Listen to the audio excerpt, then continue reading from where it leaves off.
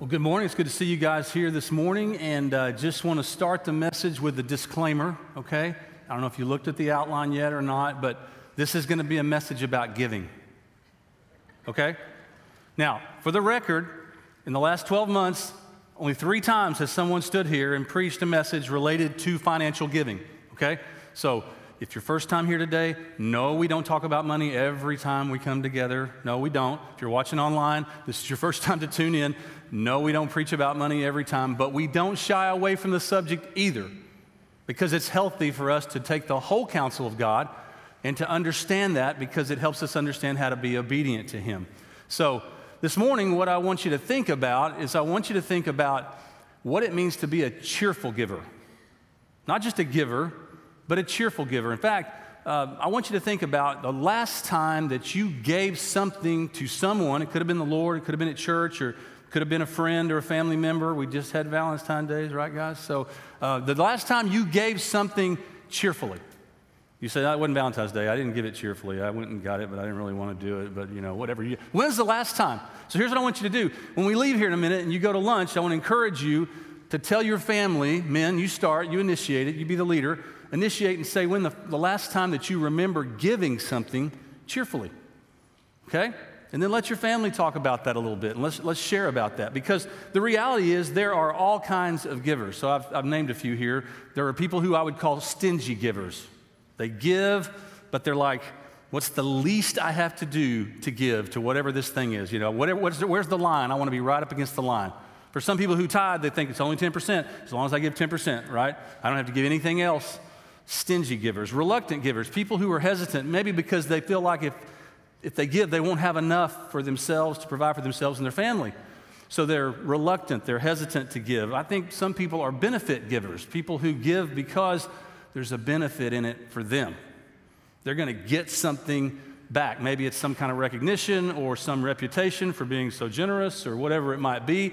And so they're what I would call benefit givers. And then there are people, and you know someone like this, don't look around the room yet, but that you would say are strings attached givers. I don't know if that's even a category, but they're people who give, but they're going to expect something back from you because they gave something to you, right? They let you borrow something, so they're going to borrow something back from you, or they gave you something, so they want you to give them something back. That never happens, right? Yeah, well, sometimes it does. And then there are people who are begrudging givers. They give because they have to. And some of you give financially because the Lord requires it, and you have to be obedient. But it doesn't really describe a cheerful giver. And then I think there are people who are guilty givers. They give out of a sense of, I owe this person, so I've got to give them something. And certainly, we owe a debt of gratitude to the Lord, but we don't give to the Lord out of guilt, because we've been set free from guilt. So I don't think any of these categories are what I would describe as cheerful givers, and that's what I want to talk about this morning with you guys, is what does it look like to be a cheerful giver? Because you may say, man, I don't need this sermon. I'm already giving. I'm a giver. I give regularly. I give consistently to the church and through the church, and I give to other great causes. I don't really need this. My question to you this morning is, are you a cheerful giver? Because that's what the Word of God is talking about this morning. So if you have your Bible, go ahead and turn to 2 Corinthians chapter 9, and we're actually going to read, I'm going to read the whole chapter. It's 15 verses, and I know it's a long passage, but I want you to get the whole context of what Paul's talking about here as he writes to the church at Corinth, the second letter, and what he's trying to get at. So if you have your Bible this morning, or even if you don't, would you stand with me now out of reverence for God and His Word? And if you're watching online, you can stand as well, because these words that I'm sharing with you are not my words. They're not man's words. They're the Word of God. And this is what it says. I'll read aloud. You just follow along silently. It says, "Now concerning the ministry to the saints, it is unnecessary for me to write to you, for I know your eagerness, and I boast about you to the Macedonians. Achaia has been ready since last year, and your zeal has stirred up most of them. But I'm sending the brothers so that our boasting about you in this matter would not prove empty, and so that you would be ready just as I said. Otherwise, if any Macedonians come with me and find you unprepared, we, not to mention you, would be put to shame in that situation. Therefore, I considered it necessary to urge the brothers to go on ahead to you and arrange in advance the generous gift you promised, so that it will be ready as a gift and not as an extortion. The point is this: the person who sows sparingly will also reap sparingly, and the person who sows generously will also reap generously. Each person should do as he has decided in his heart, not reluctantly or out of compulsion, since God loves a cheerful giver. And God is able to make every grace overflow to you so that in every way, always having everything you need, you may excel in every good work. As it is written, he distributed freely, he gave to the poor, his righteousness endures forever. Now the one who provides seed for the sower and bread for food will also provide and multiply your seed and increase the harvest of your righteousness. You'll be enriched in every way for all generosity, which produces thanksgiving to God through us. For the ministry of this service is not only supplying the needs of the saints, but it's also overflowing in many expressions of thanks to God. Because of the proof provided by this ministry, they will glorify God for your obedient confession of the gospel of Christ and for your generosity in sharing with them and with everyone. And as they pray on your behalf, they will have deep affection for you because of the surpassing grace of God in you. Thanks be to God for his indescribable gift. Thank you. You can be seated this morning. So as you think about this chapter, and as I said, I love this chapter because it's just full of grace. It oozes generosity and grace. Paul mentions it over and over and over again. And the context of this is this. The Christians that were in Jerusalem were mostly Jewish people. And as a Jewish person, when you gave your life to Jesus Christ, it's still true today. Oftentimes, you would lose your source of income. If you were a tradesman or you had some kind of business, you mostly probably did business with other Jewish people. And when someone gave their life to Christ, the Jewish community would turn their back on you. And you were no longer able to conduct business. You were no longer able to earn a living for your family. Can you imagine if the thing that you had gone to school for and trained at and were really good at and knew how to make money doing, if all of a sudden nobody would do business with you? And that's what these Jewish Christians were facing in Jerusalem and the surrounding areas. And so Paul appeals to these Gentile Christians who aren't even Jewish to say to them, hey, you guys aren't suffering the same level of persecution, so I want to encourage you to be generous with our brothers and sisters in Jerusalem. And when you're generous with them, you're going to create a greater bond, a greater sense of fellowship with them. So this whole chapter is about Paul encouraging them to fulfill a promise that they had made because they'd already promised to give a gift. And Paul was like, I just got to send somebody to you to get it. There's no other way to get the gift to Jerusalem. And we want to make sure it gets there the right way and that it gets to the right people, it's spent in the right way. And so that was Paul's need to write them and encourage them. So this morning, when we think about what it means to be a cheerful giver, because Paul's encouraging them to be a cheerful giver to the church in Jerusalem, there's three discoveries that I hope you'll make. Just simple discoveries that are right here in this passage. And the first is this: a cheerful giver trusts God. Seems so obvious it doesn't really even need to be said, right? But I think it does, because what it says in verse 8 here is it says, God is able. God is able to make every grace abound to you. The reason that a lot of people don't give is they don't really trust that God will meet their needs if they give. They're concerned that they won't have enough, or they won't have enough to have everything they want and need, maybe. And the Bible doesn't promise that you'll have all your wants, but the Bible makes promises about our needs. So giving to God is one of the most practical expressions of personal trust in God. And it's one of the most tangible ways to exercise your trust in Him. When you give to Him, you're saying you believe the Word of God, you believe what He has taught in the Word of God, and you believe it enough to actually act on it. So at Mobberly, we talk a lot about tithing. Now, you'll notice in chapter 9, the whole chapter, Paul doesn't mention the word tithing one time. In fact, people will say, well, tithing's not really a New Testament concept. Well, we take the whole counsel of God, the Old and the New, together. And though we are not under the Old Testament in terms of earning salvation, you don't have to tithe in order to be saved. We tithe because the instruction of God in the Old Testament is still true. His ideal for His people in the Old Testament is still true for His people in the New Testament, which is the church. And so we follow the teaching and instruction of the Old Testament, not in order to be saved, but because we are saved, we want to follow the wisdom and truth of God's Word. So I think Paul's taking it for granted that people know that there's a responsibility before God to tithe here, but he's talking about giving beyond your tithe. He's talking about giving an offering to the Lord. Remember the people I said a minute ago, the begrudging givers that just want to, what's the line? I want to give right up to that line, and that's all I want to give. He's not talking about that kind of giver. He's talking about a cheerful giver, a person who gives to the Lord because they know the Lord is generous and they want to trust Him. To me, it doesn't make any sense to trust the Lord with your eternal soul and not trust Him with your temporary finances, because you're not taking any of the stuff with you when you go. It's all temporary. You may have it for quite a few more years, I don't know, but you're not taking it with you. It's temporary, but your soul is eternal.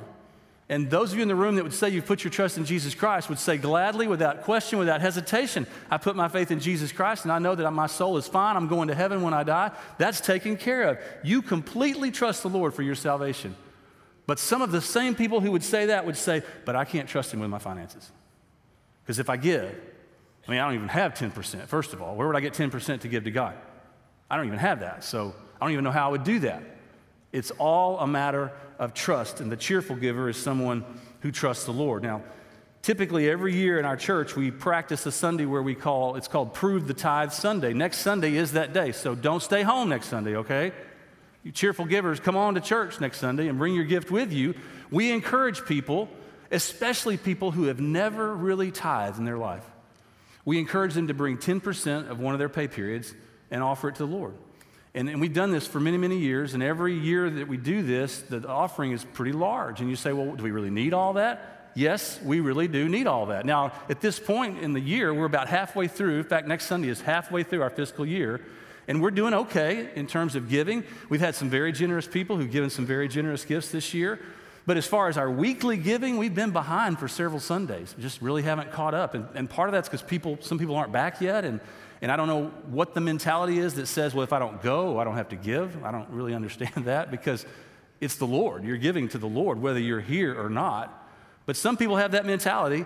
And I always say this stat whenever we talk about financial resources and money and giving and that kind of thing, but it blows my mind still that about half the people that attend our church don't give anything in a year. And I don't know who gives and who doesn't give. That's a stat that I've had reported to me.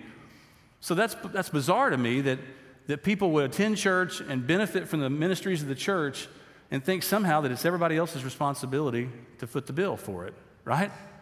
That suggests that people don't understand cheerful giving. Cheerful giving can only happen when you trust the Lord, when you are walking, trusting the Lord. And so people will say, well, what about, tiptoeing into tithing? I don't tithe currently. So if you're not currently someone who gives 10% of your income, then you may think, well, like I said a minute ago, I don't know how I would do that. I don't have, at the end of the month, there's not 10% just laying around. So I don't know where I would get that 10%. So I'll just tiptoe into it. This year I'll give a 1%. Next year I'll give 2%. And year 3 I'll give 3%. And 10 years from now I'll be tithing, okay? That's so silly if you take that same principle and apply it to any other part of your Christian life, right? I'm going to share my faith this year one time, and then next year I'll share it twice, and then year 3 I'll share my faith 3 times. It's kind of silly, isn't it? The same thing can be said about your financial responsibility. You say, well, how do I get 10%? You sit down with your spouse, if you're married, and you look at your finances and you go, how do I put God first? I'll tell you how you do it. You write him the first check. You make that the first deposit or the first debit. You start with him. And it's amazing. A guy came up to me after the first service this morning, and I talked about this, and he goes, man, let me tell you a story. And he told me a story, basically, about not even a tithe. He was already a tither, but he said, the church asked for a special offering. Like, for example, back at Christmas, you guys remember we took up an offering for missions. You guys gave over $190,000 to missions, above and beyond tithing. Praise the Lord. This is a very generous church.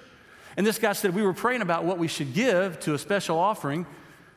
And he said, the Lord just gave me a number. And I told my wife, and she's like, oh, that's a lot of money. You think we should give that? I think we should give that. And this is just his testimony. He says the next week, they get a check from their mortgage company almost to the dollar for what they gave from something that the mortgage company had withheld that they had not given back to them appropriately. And you go, what is that? That's the faithfulness of a God you can trust. That's what that is. I've had that same thing happen in my life. Now, it doesn't mean that every time I give a gift that God's going to turn around and go, I'll give it right back to you. But sometimes he does. Just to remind us that he's a good God. And you can't trust a God who's not good, but you certainly should trust and can trust a God who's good. Look at verse 8. Look at all these absolutes. He said that God is able to make every grace overflow to you in every way, always having everything you need. You may excel in every good work. There are a bunch of absolutes in there, and only God can do that. Only God can be absolutely good all the time. Only God can give absolutely good things to his children all the time. And God wants us to trust him. And he's trustworthy. And that's where the trust comes from, is knowing his character. So this morning, if you can't trust him, if you're not giving faithfully or tithing or giving an offering occasionally that's generous to the Lord, you're saying very clearly, I don't think I can trust you, God. I just don't think that you're trustworthy. And yet everything about the Scripture suggests that he is. And Paul says here in verse 10, the one who provides will also provide and multiply your seed and increase the harvest of your righteousness, and you'll be enriched in every way. God does all that. You don't do that. I don't do that. God does that for us. And therefore, we can trust him. Jesus said this, seek first the kingdom of God and his righteousness, and all these things will be added to you. What things is he talking about? Well, all the things you need money to buy. He says all these things will be added to you. Just seek first the kingdom of God. Write him the first check. Give him the first offering every month. Pay him first of the month. Don't wait and see if you have leftovers. Start with him. Put him first, and then see what happens in your life. So let me ask you a question. If you're someone who's here this morning or watching online, and you've never been someone who has tithed, you just never practiced tithing. You give occasionally, or maybe you don't even give occasionally. Maybe you never give anything. But you're just not a consistent giver to the Lord. Let me challenge you to do something this week. Between now and next Sunday, my challenge to you is to find a Christian who has actually practiced Matthew 6:33, which is to seek first the kingdom of God and all these things will be added to you. Find any Christian anywhere who would tell you that when they did that, when they sought first the kingdom of God, that God did not meet their needs. I realize there's a double negative in there. I get that. Okay, but I dare you to find a Christian because you won't be able to. Not because Christians are great, but because God is perfect and he's faithful. And you can trust him with your finances. You absolutely can. I've seen it in my life. You've seen it, some of you in your life. In fact, let me just ask you this question. If you're someone who has done that, you've put your trust in Jesus, you've practiced that by giving him faithfully and giving to him first, and you said, I'm going to seek first his kingdom. If that's you and God has always met your needs, not all your wants, but he's always met your needs, would you testify by raising your hand this morning? If that's your testimony, a bunch of you have your hands up. So if you're watching online, you may not be able to see that, but a lot of people in this service, a lot of people in the past service said the same thing. I've never gone without a need. God's always met my needs. You can't outgive the God of the universe. You can't do it. He's that generous. He's that good. So, those of you who've never given or don't give consistently or don't put him first in your finances, let me challenge you to do something. The people that just raised their hand are saying, I've tried it, it works. I've been tested in it, it works, and I'm now part of the congregation of the trusting. I am trusting God with my finances. So if you're not, let me encourage you and let me invite you today to join the congregation of the trusting. Because if you'll put your trust in him in this very real and tangible way, you will find out things about his character that you never knew. You will see his faithfulness very personally in your life, and it will reassure every part of your faith. And so I want to encourage you between now and next Sunday to really pray about how to jump in and how to be faithful in your giving to the Lord, okay? Next Sunday is going to be a great day of celebration for us as we prove the tithe together. Now, if you're one of those people who raised your hand a minute ago because you've seen God's faithfulness in your life, let me encourage you to do something this week between now and next Sunday. Go on whatever social media sites that you use and just write a testimony about God's faithfulness in that area, would you? So, well, I don't want to brag. No, it's not about you. I'm not asking you to brag about you. Brag about God. Talk about how you trusted him with your finances, some specific story like the guy came up and shared with me after the last service. And let people be influenced by that, because what Paul says in verse 2 is that the other believers saw your generosity and they were impacted. They were stirred up by it. And so by you sharing your testimony of some kind of God's faithfulness in your life, who knows how that may have a positive impact on someone else's life. So a cheerful giver, first of all, is someone who trusts God. But secondly this morning, a cheerful giver is someone who pleases God. He says here, God loves a cheerful giver. It really couldn't be much clearer, could it? It doesn't say God just loves a giver. There's a qualifier here. He loves a cheerful giver. So that's the kind of giver that we want to be, right? Paul says earlier in 2 Corinthians in chapter 5, verse 9, therefore, whether we are at home or away, and he's talking about literally living in our bodies here or away in heaven, we make it our aim or our ambition to be pleasing to him. Paul's saying this is the goal of my Christian life, is to please God. I don't know about you, but one of the very first things that changed in my life when I gave my life to Christ at 15, almost 16 years of age, was I had this new awareness that I wanted to please God. I never ever thought about that before. But when I gave my life to Christ, all of a sudden I wanted my choices and my decisions every day to please him. I wanted him to be pleased with me. You probably have a story. I do. You probably have a story of maybe some time in your life where you really sought to please one of your parents about something maybe, because you love your parents. When you're a kid growing up, I have a story like that. my brother and I used to have to do the yard work. There were 2 sisters and me and my brother, 4 kids. And so the girls did all the housework inside, and we had to do everything outside. That's the way Dad had the division of labor at our house. So my brother and I, we mowed the front yard one week, and then I mowed the back, and then we switched. And equally, there was a lot of labor involved in that, you know. And so my dad, though, every Thursday by the time he got home from work, the yard better be mowed, weed-eated, swept, finished, done, okay, or there was going to be trouble. So we knew we had all week to get it done as long as it was done by Thursday. So one of those Thursdays, I forget if I did the front or the back, but I finished my job, and my brother was doing his. He was mowing. And my dad always would complain when he would come home about how filthy the garage was. Just, he hated it. He would be like, and he never did anything about it, but he was like, man, this garage, there's toys everywhere, and there's bicycles everywhere, and there's shoes everywhere, and it's a mess. And he's like, this garage is a mess. He never said, you have to clean it or anything. So one of those Thursdays, I was like, I'm just going to clean the garage. I was like 8 years old. I thought, I'm going to get in here. Mom and Dad were gone. The cars were gone. So I got in there. I took everything out of the garage, and I swept the garage, and I got the cobwebs out of the corner, and we had this little closet in the corner where we had all the shoes because Mom wouldn't let us wear shoes in the house, so we had to put all our shoes in there. So it was just a bunch of mess. There was a mouse in there. I mean, it was just junk. So I got all that out, cleaned it all out, organized the shoes, and then I went over to the storage room where Dad kept a lot of his tools, and it was a mess, and I kind of organized it, and I took the water hose, and I washed the garage out, and I washed all the bikes off, and I put them back in there in order, and I just couldn't wait for my dad to get home. It's about 5:30. I'm playing basketball in the driveway, you know, and I'm just waiting for he's going to come home, and here he comes up the driveway, and he starts to pull in the garage, and he stops, and he gets out, he turns the car off, and he's like, who did this? I said, what, Dad? He's like, who cleaned the garage? He's like, your mom's not home, is she? I'm like, nope. Who did this? I said, I did. Got a big smile on my face. I was like, I cleaned it. He goes, this is amazing. You did all this? I said, yeah, I did it. Why? I said, because I knew you'd be happy. And so he came over to me, put his arm around me, and gave me a big hug. He said, I am so proud of you. I can't believe you did this without being told. He talked about it at supper that night. He talked about it at church the next Sunday. Everybody he saw, if I was with him, he'd say, I want to tell you about my son. And he would tell that story about me cleaning the garage out. Why? Because it pleased him. You know what pleases God like that? When we give cheerfully.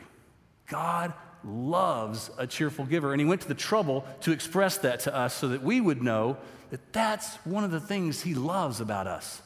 Is when we give, not just give, but we give cheerfully. So God wants us to be generous because God himself is a generous God.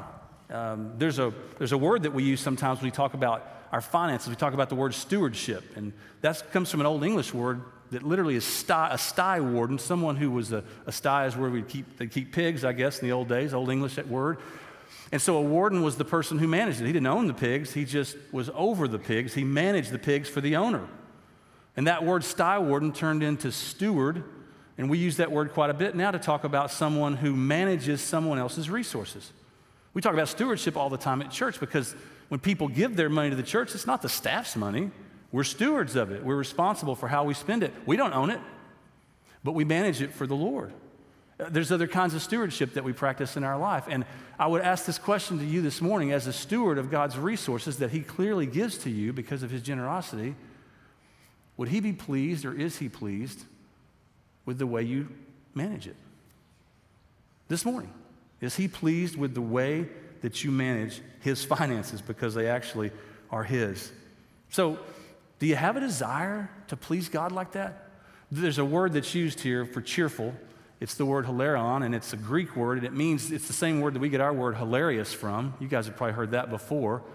But someone who gives with a sense of joy because they know that God can replace whatever they give. And so they give in a hilarious way because they're reflecting God to other people. They're reflecting the character of God by their giving. Jesus said this in Luke 12. He said, don't be afraid, little flock, because your Father delights to give you the kingdom. Is that the way you picture God? Do you picture God saying, I can't wait to get you people up here with me. I have got some stuff prepared for you, and you cannot imagine. Eye has not seen, ear has not heard. It hasn't even entered into your heart the things that I've prepared for you. Do you think of God like that? Because that's the way your Bible describes God, who gladly delights to give you his kingdom. So isn't that the way we ought to reflect him to other people? Shouldn't people see that same sense of joy, hilarity when we're giving? I think so. God wants us to give in a way that demonstrates our trust in him, but also he wants us to give cheerfully because that's what pleases him. And the last point I'll make today is this. A cheerful giver is someone who glorifies God. You know what that means when we talk about glorifying God? It means we point people to him. We give him the credit. He gets all the glory. He gets the fame. It's all about him. When we give glory to God, we're saying he's exalted. We just sang about exalting God. He's exalted. He's the one that's high and lifted up. It's not about me.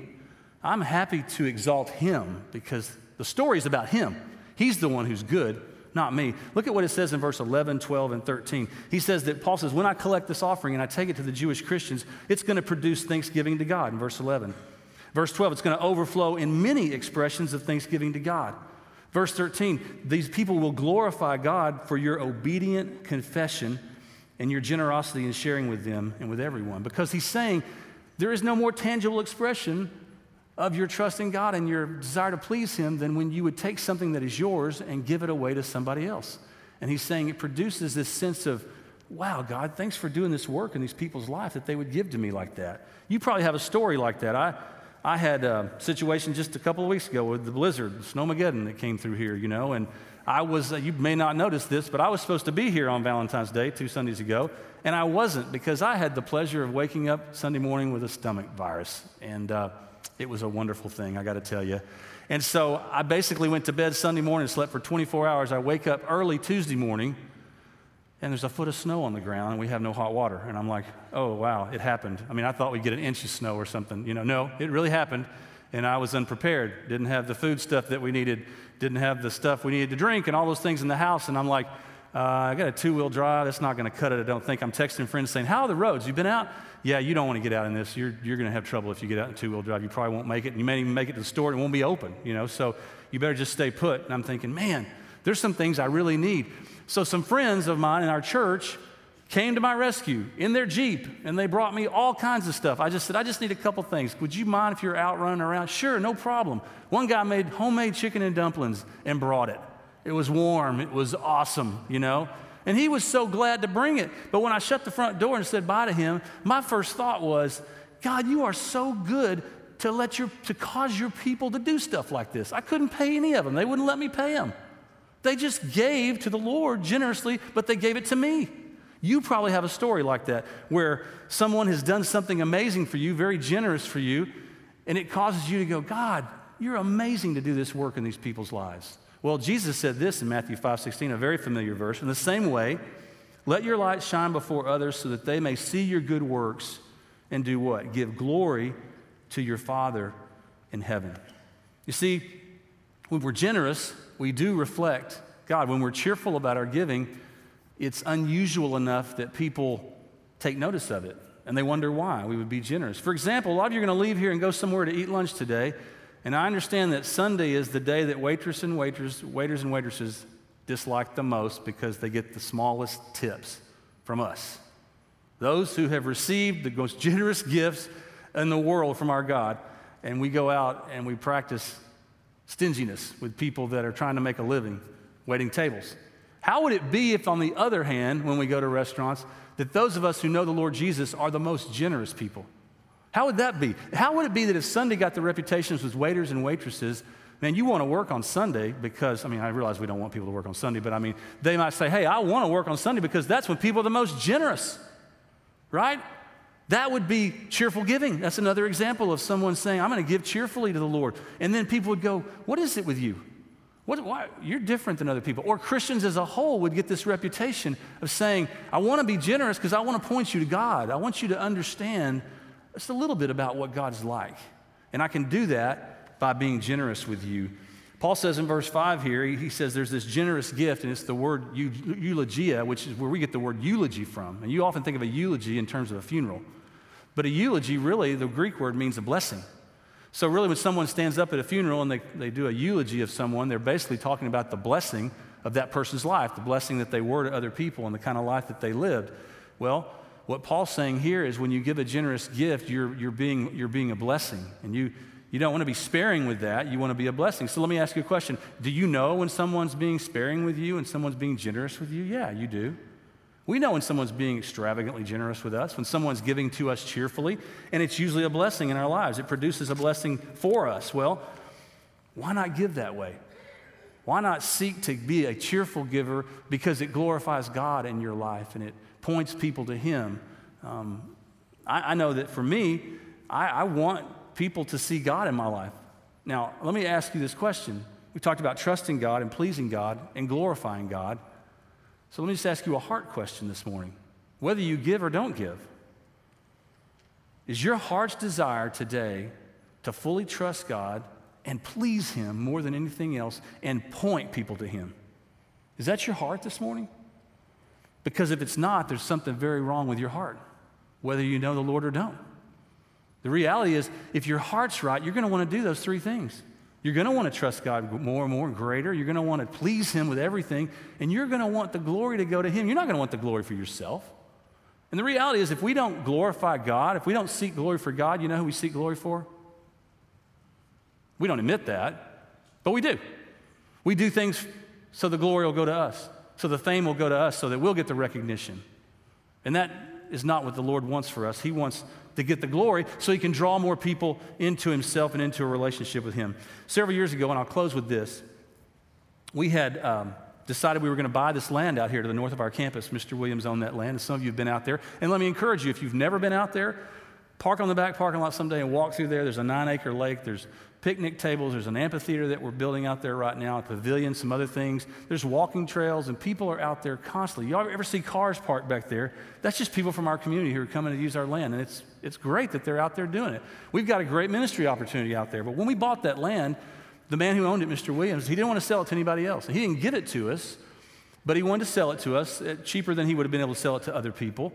And so we decided, instead of doing a capital stewardship campaign where we'd ask people to pledge over 3 years, we would do it a little differently, and we took up 4 crazy big mission offerings over the course of 2 years, and there was a goal for each of those offerings. One of those offerings, the goal was $1 million on one Sunday. Like, not pledges, but cash and checks. One Sunday, we wanted to raise $1 million toward the price of that land.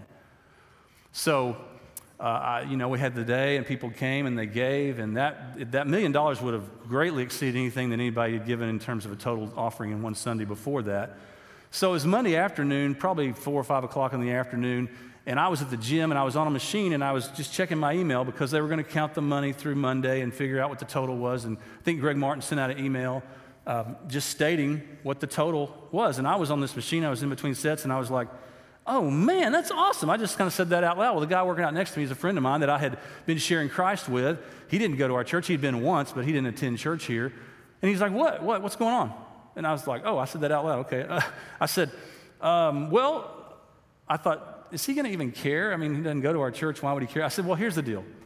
Yesterday, our church took up over $1 million towards this land that we're seeking to buy to use for God's glory. And without even stopping, he goes, man, I love your church. You didn't even go to church here. You don't even know anybody here except me. He's like, I said, now, I'm curious, why do you say that? You don't even know our church. He goes, because I don't know much about God, but he said, one thing I do know is if people follow God, they're going to be givers. Out of the mouth of people who don't even know the Lord, he says this. And I was like, you're exactly right. He was like, man, if I ever do go to a church, I'm going to your church. Because he was like, you guys get it. Well, praise the Lord. That's what happens when we're generous, when we're cheerful about our giving. It glorifies God. It points people to God. Now, Paul closes this way. He says, verse 15, thanks be to God for His indescribable gift. See, I said this a minute ago. There's no more generous being anywhere in the universe or beyond the universe or in all the universes than God. Because He demonstrated that by giving His Son, the greatest thing He could give, the most valuable thing in His life. He gave His Son, Jesus Christ, for you and for me so that we could have a relationship with Him. Because you know what? I can't have a relationship with God on my own. I'm a sinful person. Tim said that a little bit ago in the song that we sang. We all struggle with sin in our lives, and sin separates us from God. The Bible says the wages of sin is death. It earns us separation from God. But the other part of that verse is this: the free gift of God, the gift, God's a giver, the free gift of God is eternal life in Christ Jesus our Lord. So when I was 15, almost 16 years of age, I asked Christ to come into my life and save me, forgive me for all my sin, and He did. And He changed my life. And He changed is still changing my life. Well, many of you had that same story. You had that same testimony that you could say, yes, I trusted Christ at a certain age in my life, and Christ began to change my life. But he gave me a home in heaven. He forgave me of all my sin. But I also know that in this room and those who are watching online, there's some of you who've never, ever put your trust in Jesus Christ. And I want to talk about the indescribable gift that Paul talks about here, because that gift motivates all our other giving. And that gift is that God said, I'm not going to spare my own son, but I'm going to give him up for you all freely. So that how will I withhold good things from you if I'm giving you the most valuable thing I have? And the Bible says, that God loves us enough that he will withhold no good thing from those who walk uprightly, Psalm 84:11. So God gave us his best. He gave us his son. And many of you know that. You have salvation through Jesus Christ. But today, if you don't, if you've never asked Christ to come into your life, you've never put your trust in Jesus Christ, listen, there's only two places you can spend eternity, heaven or hell, and you do not want to go to hell. Trust me, you don't. And I can warn you as sternly as I know how to warn anybody about anything, don't mess around with eternity. You're here today, and God's here today, and God's Spirit's working in your life, and you're not here by accident today, and you're hearing the gospel. This is your time to respond to him. So I'm going to ask everybody just to bow your head and close your eyes as I close this morning, and I'm not going to ask you to do anything embarrassing. But if you're a believer in Jesus Christ, I'm going to ask you just to pray right now for the people that are sitting here around you, those who are watching online. If you've never asked Christ to come into your life, I'm going to ask you, and you want to do that today, you want to receive salvation and forgiveness for your sin, I'm going to ask you just to raise your hand, because I'd like to lead you in a time of calling on the name of the Lord. And be bold about it, because it's the best decision you will ever make in your life. It's a serious decision. Just raise your hand wherever you are. I want Christ today. I want to know that I'm going to heaven when I die. I want my sin forgiven. I want to receive the gift of eternal life today. I'm going to lead those of you who raised your hand through a time of calling on the name of the Lord, because the Bible says whoever will call upon the name of the Lord will be saved. It's a promise. And so I'm going to lead you this morning just in a time of calling on the name of the Lord. So you can say these words to God. You can use your own words, whatever you want to do. He knows your heart, and that's really what matters. So right where you are, just say this to the Lord. Dear Jesus in heaven, I want to be saved today. I want to receive your gift of eternal life. And I am sorry that I've sinned against you. And I'm asking you, please forgive me for that. I turn away from sin. I don't want it. I want you. I want to have a relationship with you. I want you to change my life.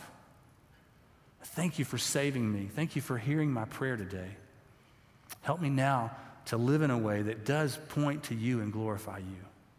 And I pray in Jesus' name, amen.